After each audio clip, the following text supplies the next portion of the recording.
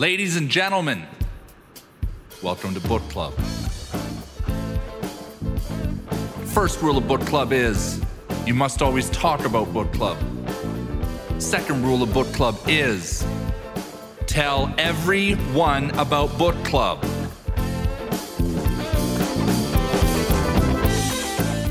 Hello, bonjour, good day, good afternoon, wherever you are in the world, wherever you are right now in your life, wherever you are. Hello and welcome to IRC Book Club, the show where once a week, Michael and I sit down, which used to be face-to-face in an office, but now we seem to do it over Zoom, and we talk about books, business books, sales books.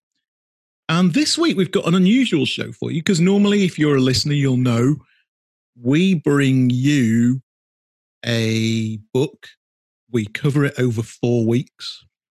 We read the whole book and it gets a discussion. But this week is a single episode of a single book because if we're really honest, we really didn't like this one. And the thought of spending 4 more weeks of our lives reading it just didn't resonate and we didn't see why we should put you through it. But we're going to tell you about it anyway. We're going to crack on. And the book is called It Starts With Clients, Your 100-Day Plan to Build Lifelong Relationships and Revenue. So, Pricey, let's talk about it. Yeah, I mean, to start with, this was a recommendation from a guy who I know listens to Book Club, who I think is probably one of the best read salespeople I know. Agreed. James is very well read. Yeah, and I mean, some of the other books that he's recommended, the negotiation one, Chris Voss, that was one of his recommendations. Yeah. And a few others, actually, have been absolutely right on the money. So I buy the recommendations that he makes quite willingly. And when they arrive, I think, yeah, this is going to be all right. And actually, so the concept of the book is a nice concept, isn't it? It's a 100-day plan. Yeah. And let's get it right. Everybody likes a plan. It's broken Mike, down into... I've bought a book this morning, which is a 42-day plan on breaking 90 on the golf course. Yeah, I mean, I hope that works. You know, I know the golf course you play at. I think it might take longer than 42 days. You've got a nice swing, but that's a harder golf course than your swing, I think. Than finding 12 shots in 42 days? Yeah. I'll give you one tip on the golf course, actually. Play it in hole... one hole at a time. Play it in rounds of 6, not 9. Yeah. Well, that's what I'm reading another book about the mental game of golf at the moment, which talks about just one shot at a time. I always used to play very well with a hangover. Yeah, because you can't think straight. Yeah, it was great. Anyway, so getting back to the book. So the idea of the book is 100 days. You know, the guy's got like a nice looking background. You know, the introduction is good. It's got some really good recommendations in the front of it. And you start and you think, all right, this is going to be all right, this book. Yeah. And actually, you know, there's some stuff in the first chapter, you know, day one. You know, I thought it was really started quite well, actually. Absolutely. And he's good stuff. And he's clearly well respected. This is a guy that's got a publishing deal with Wiley. Wiley signed good authors. Well, I mean, I didn't know that, but you know, you look at page 6, and he talks about the difference between advisors and salespeople and experts and specialists. And I'm thinking, yeah, all right, this is great. You know, he talks about the guy when clients are just friends, and he goes, you know, I hear this a lot. About, you know, how people don't differentiate between friends and, you know, prospects. He's got this thing called the Rainmaker Zone on page 8, which is like a sort of takeoff of a Gartner Magic Quadrant / 7 Habits style quadrant with all the takers in the bottom left and Rainmakers in the top right. Starts great, you know. 20 pages in, I'm enjoying reading it, actually. So the concept, that was useful, the concept of differentiating between customers and friends. And I shudder often where salespeople come in and say, I consider some of my clients friends. Yeah, I mean, it's funny, isn't it? Because I've done this job for 20 years and I knock about with lots of very like-minded people. They're salespeople, they're a similar age to me, they're into similar things that I'm into. quite a few of them live fairly close to me. I'm not friends with any of them. No, you have good relationships with them. Great relationships with them. And immensely enjoyable relationships with them. Love speaking to them. Yeah. Love spending time with lots of them. You know, and should you go out socially on a Wednesday night in London for a curry, they're fabulous company. Brilliant, yeah. But I've not called them this weekend to help me lift the granite worktop onto the top of my barbecue. I haven't, have I? No, you've not. There's other people for that. There's other people you're like, mate, I've got a problem here. You need to come round. You're not ringing them to bury a body at 4 a.m, are you? Exactly. But I think this guy, you know, he sort of is.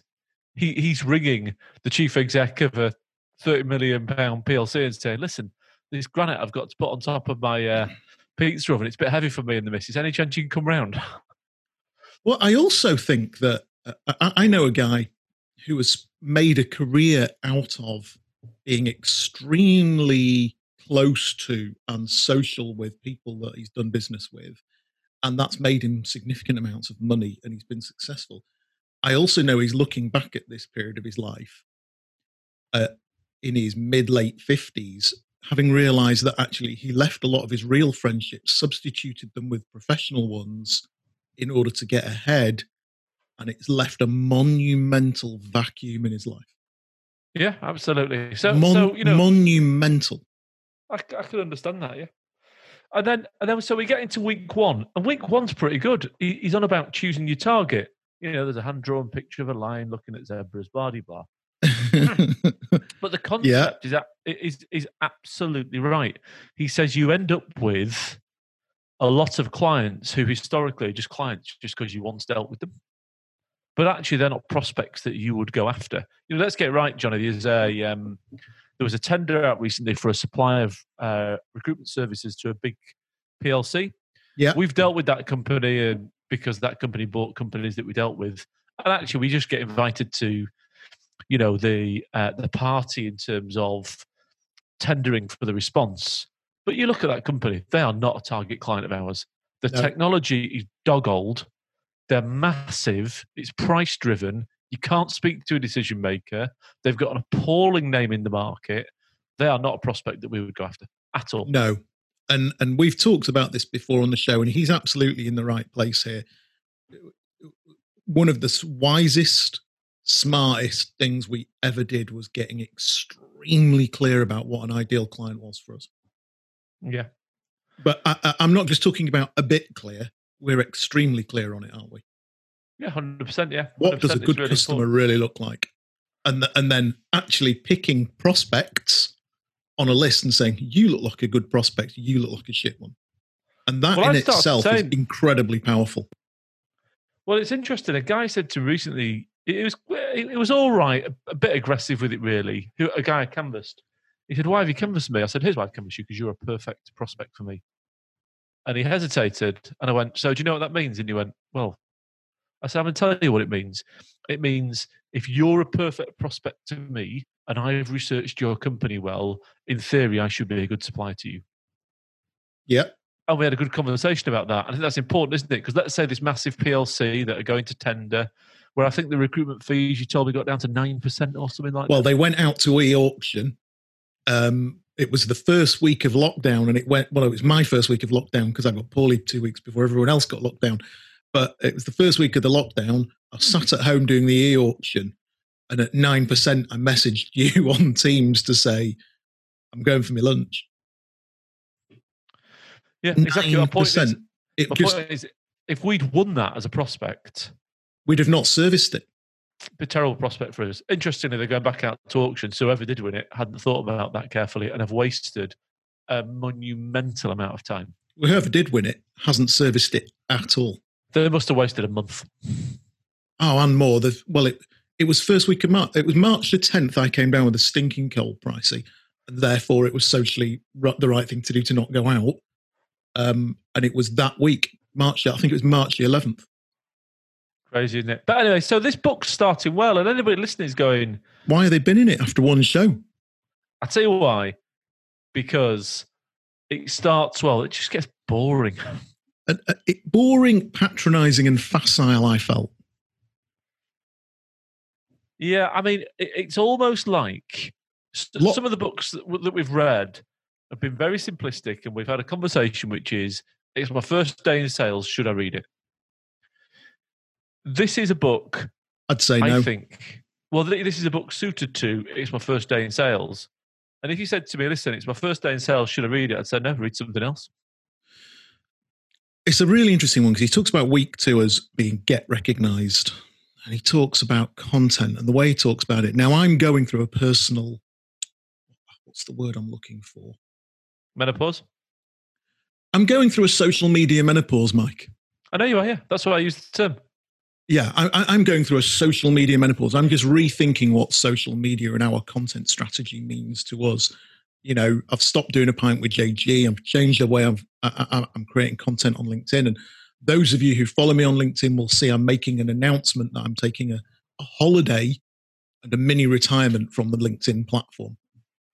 And a lot of that is because actually I've been getting on my phone and I've been enjoying it much more than sitting there hoping that social media will do something for me. And I actually think that we've reached the point of peak social media and content saturation.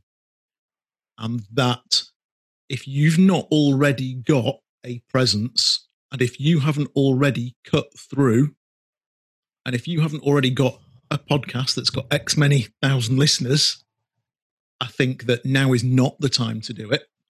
And if I was advising a young salesperson now and he said to me, what should I do? Should I start a video blog or what? I'd say, here's what you're going to do. You're going to read a lot about the market. You're going to make sure that you know what you're talking about. And then tomorrow morning, you make 10 cold calls. Then in the afternoon, you can write a shit blog post no one will read. But the whole getting recognized thing, I just think has got to a point where everybody's so bothered about it, it's actually nobody is recognizable anymore. Fair enough. And that's why I didn't like week 2. And I just sat there thinking, this is not sage advice in 2020. Now, that might be because the platforms that business people use have got so noisy in the lockdown that there is no wood for any of the trees. But right now, if a young salesperson rang me, if my nephew rang me and said, I'm getting out of investment banking, I'm going to become an IT salesman, well, what's my first move? I wouldn't say your first move is a video blog and a podcast and content. I would not say that's his first move. So so at that point on week 2, I'm already sat there thinking, that's not sage advice. It's it's a massive time thief. You know, we can record this podcast and we've got really slick at getting this out the door now. But it's going to take 2 hours of the week, an hour recording it and an hour getting it out the door. That's 2 hours. Over the course of a year, that's 100 hours. So that's 4 working days of your year. Woo. That's before you've done any other content. Caveat emptor for me. Fair enough. And then actually you get onto week 3, which is the next chapter. And my next note was on, because I always put a note at the start of each chapter. I've put an okay chapter where I learn nothing. Find your clients. What did it mean? I mean, you know, so on page 41, he's got a picture of a sales funnel that I feel like I've seen it 1,000 times.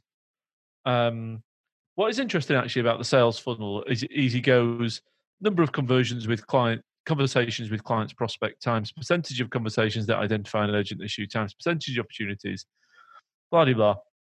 I mean, it's been said 1 million times and better by other people. Brad Sugar said it miles better, I thought.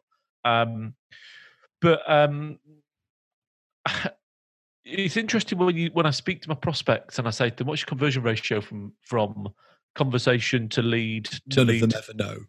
Very few of them. Very few. There was that guy, Jacob, that you placed once. I bet he knows. Oh, Jacob Wardrop. Superb. Yep. I mean, I think people's names. Don't know. His name's Jacob Wardrop. Actually, he's probably one of the best top 10 I've ever had anything to do with. I didn't place him actually, but I have placed people with him. Right. But I mean, if you phoned him up right now and said, right, what's your conversion ratio from decision maker through to sale? Can you break down each component part? He'd tell you the answer. The other one that was very good like that was Joe Fulton, who was the sales and marketing director of Daytel. Well, she created a really good money-making machine there, didn't she? Let's get it right. They were just, and I don't mean it in a derisory manner, but they're just a Sage reseller. But what a successful business. And actually, guess what? She knew a conversion ratio across the piece. There's a guy called Richard, who's a sales director at Insight. I can remember meeting him online. I asked him the question. He gave me a very detailed answer. But guess what? I can remember the conversations. There's so few of them where people know the conversion rates. Yeah, absolutely. So, and therefore, going back to this, he names the chapter the first. I mean, you're on to week 4, master the first meeting. There's a picture of a guy with some wilted flowers and a girl at a table with a glass of wine.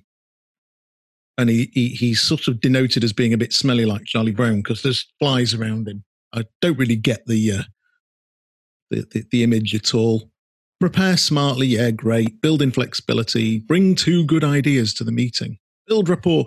It was the drivers of rapport. I just thought it was rubbish. Just be warm and authentic. Show an interest in the other person.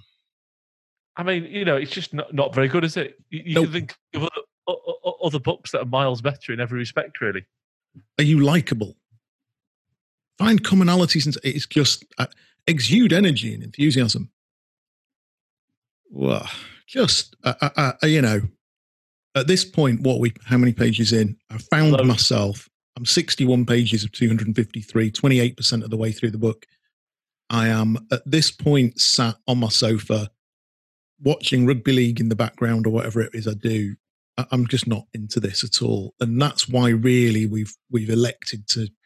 Well, it's interesting, So I read the books, and my eldest daughter, Honey, reads at the same time, and we sit there, and she goes, "Well, she knows quite a lot about selling now," and she quite often she'll say, "What do you think of the book?" And I'll say, "I don't like it, honey. It's hard work." And she'll say, "Well, why are you still reading it?" And like the Drucker book, oh my God, that was hard work to read. But we learned a lot, though, and we learned a lot. Yeah. The recent one by Cialdini, whatever it was it Persuasion or something? Learned loads, and we got a couple of massive takeaways that have been really, really valuable to us. But they were really hard to read. So Honey would go, "Are you enjoying the book?" I go, "No, not really." She'd say, "Are you going to keep reading it?" I'd say, "Yeah." On this one, she said, "Are you enjoying the book?" I go, "No, not really." She said, "Are you going to keep reading it?" I said, "No." And she looked shocked because it's the first one I've said no on.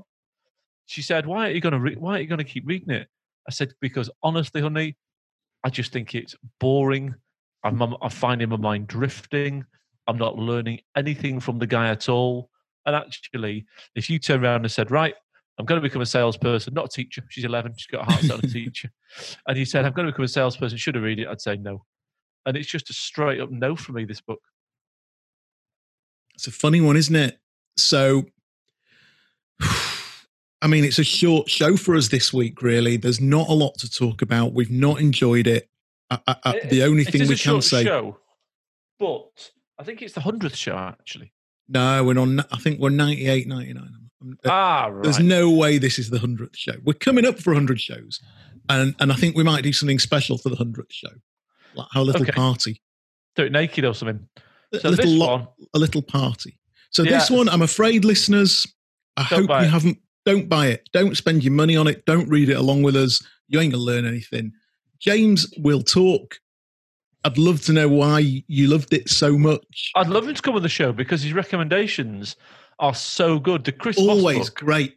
He recommended the Chris Voss book. He's going to go and grab this next book. I've got this month's next book in front of me because I'm prepared. As am I. It's called How to Get a Meeting with Anyone. I've read a bit of it, actually, and it started well. Has it? Yeah, absolutely. No doubt about it. It started really well. It gets mixed reviews on the Amazon. Well, I like what I've seen thus far. But a few people we've spoken to have said it's a game changer. It'll really get you thinking. And I'm up for that. Somebody who's going to tell me how to get a meeting with anyone. Because I have a personal theory, Mike, about meetings. I have a personal theory about selling, which is most people are all right when you put them in front of a customer. I think if you've got a reasonable modicum of intellect, if you're bright, intelligent, and you want to win, and you've got an half-decent product, if I get you enough meetings, you'll probably get there or thereabouts to target.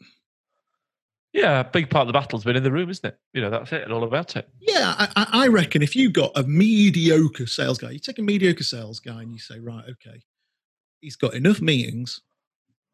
Not many of them would miss target. Yeah, completely agree. Absolutely agree. Yeah. And I reckon if you got most senior sales leaders on board and said, right, you got a sales guy in your team, he's doing loads of meetings, good ones, well qualified, good first meetings, but it's not quite happening for the guy. What are you going to do? They'd say, well, I'm not firing him. Completely agree. Yeah. I'm not firing him. I'm going to find out what every time. They're going to say, I'm not going to fire him. I'm going to find out why it's not quite happening for the guy. Because I'll tell you what, he's burning shoe leather, this lad.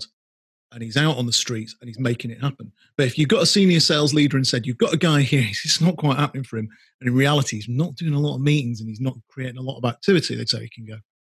Yeah, definitely. Yeah, absolutely. Without a second's thought. So I think a book on how to get a meeting with anyone has to have value. Completely agree. Well, like I said, I've started it. Read the first, 20 pages, something like that. It started really well. So after this little short show, we will see you all next Monday for How to Get a Meeting with Anyone by Stu Heinecke. And at that, we bid you goodbye. Goodbye.